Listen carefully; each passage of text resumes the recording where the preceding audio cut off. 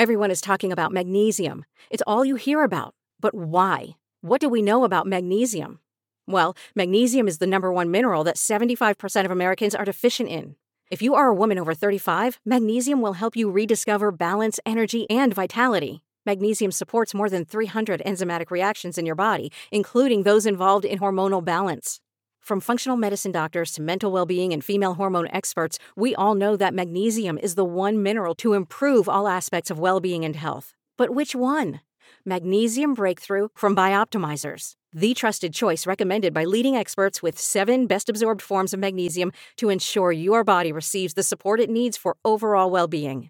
Go to bioptimizers.com/balance today and use code BALANCE10 for 10% off. Support your journey to wellness at bioptimizers.com/balance.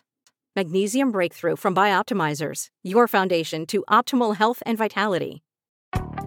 Some areas of our country are doing very well, others are doing less well. It will probably, unfortunately, get worse before it gets better. 有說佢哋話係記者，但係實際上係咪咁簡單呢？我哋亦都需要。From this evening, I must give the British people a very simple instruction. You must stay at home.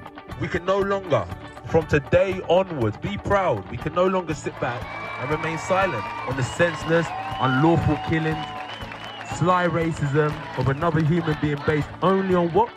Their skin color. We are worried that the Chinese Communist Party make use of the evil law to further suppress Hong Kong people.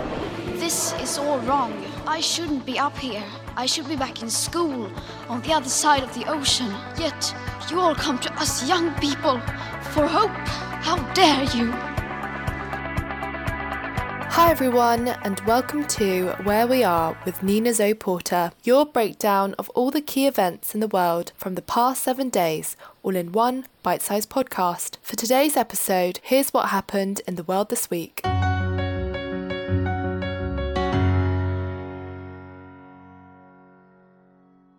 The Saudi government has already acknowledged its role in the killing of Mr. Khashoggi. The CIA has reportedly established with high confidence that it was an assassination that was ordered by Crown Prince Mohammed bin Salman. Do you accept the intelligence community's assessment of what happened? According to a newly declassified intelligence report, Saudi Arabia's Crown Prince, Prince Mohammed bin Salman, is likely to have approved an operation in Istanbul, Turkey, to capture or kill Saudi Washington Post journalist Jamal Khashoggi.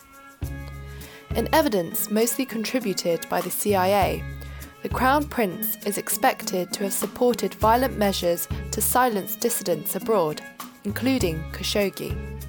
Khashoggi was murdered in 2018 inside the Saudi consulate in Istanbul. However, Saudi authorities blamed his death on a rogue operation by a team of agents sent to return him to the kingdom, and a Saudi court tried and sentenced 5 individuals to 20 years in prison last September after initially sentencing them to death. In 2019, the prince said he took full responsibility for the killing. However, he has denied ever giving the order. The release of the declassified report on Friday is expected to mark a significant shift in US-Saudi relations. Former US President Donald Trump pursued closer ties with Saudi Arabia through a relaxed relationship. Back in 2018, he ignored the intelligence by the CIA advising him to distance the US from Saudi Arabia. And Steph, I've talked to people who've listened to the tape of that killing, and they say that it was absolutely grim. And so President Trump's answer to this was to simply ignore the intelligence, pretend it didn't exist. President Joe Biden is expected to take a much tougher stance on certain Saudi positions. The White House said that President Biden affirmed the importance the US places on universal human rights and the rule of law. And next,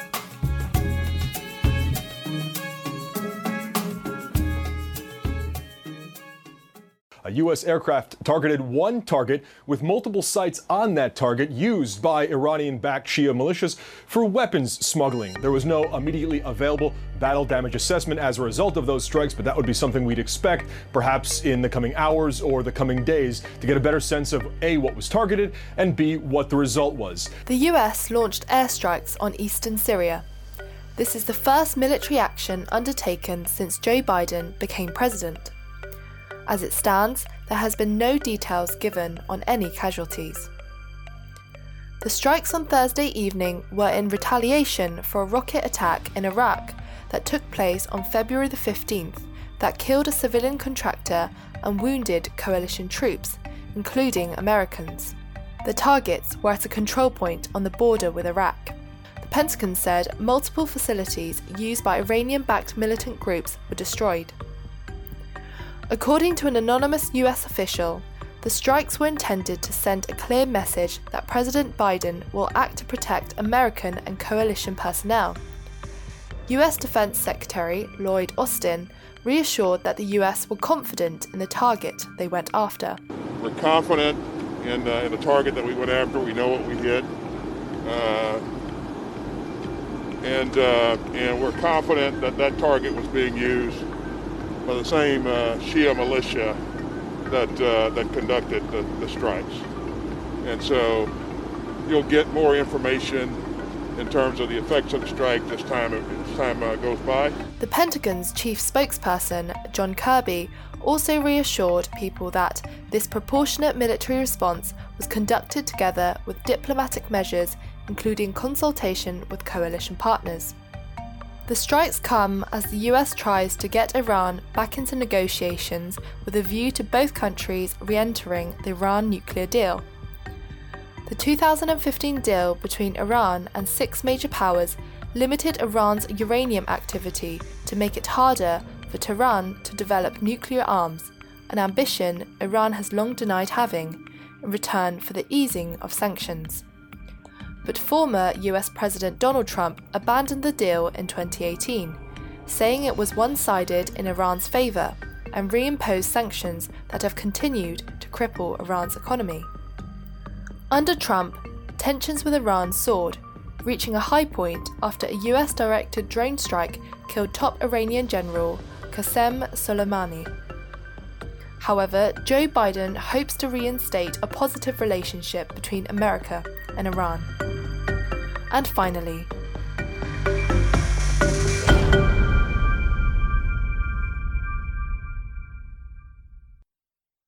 it is feared that over 300 students, girls, might be missing because the entire number of students in that school is about 600, and from when the head count was done, just about 55 were accounted for.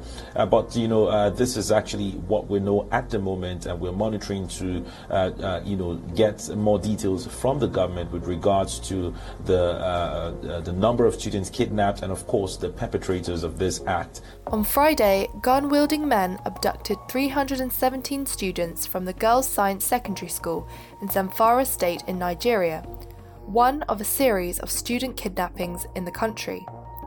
The attack is the third to happen in the past 3 months.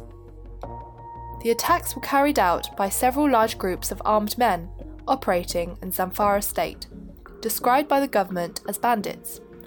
They are known to kidnap for money and for the release of their members from jail.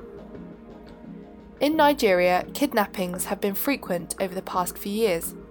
However, little has been done by the government to take aggressive actions to punish the bandits. In fact, Nigeria's Minister of Information and Culture tried justifying the kidnappings by saying even the most developed countries have kidnappings take place in schools. You see, for the same reason that even in the most developed country in the world, school kidnapping takes place. Last year in the US, we also witnessed at least 3 or 4 school kidnappings. And that is in probably one of the most developed countries in the world. Following Friday's abductions, Nigeria's UNICEF representative, Peter Hawkins, called for the immediate release of the schoolgirls. However, the president of Nigeria failed to make an immediate statement. The police and the military are reported to have begun joint operations to rescue the girls. However, the interventions by authorities in Nigeria seem to be unpromising.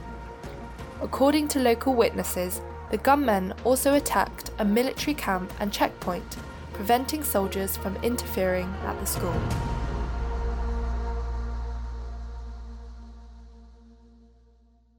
So, you're all caught up. That's where we are in the world this week. Be sure to listen next week to stay up to date on the latest news around the world. Search Where We Are with Nina Porter on all podcast platforms and subscribe today to get new episodes first.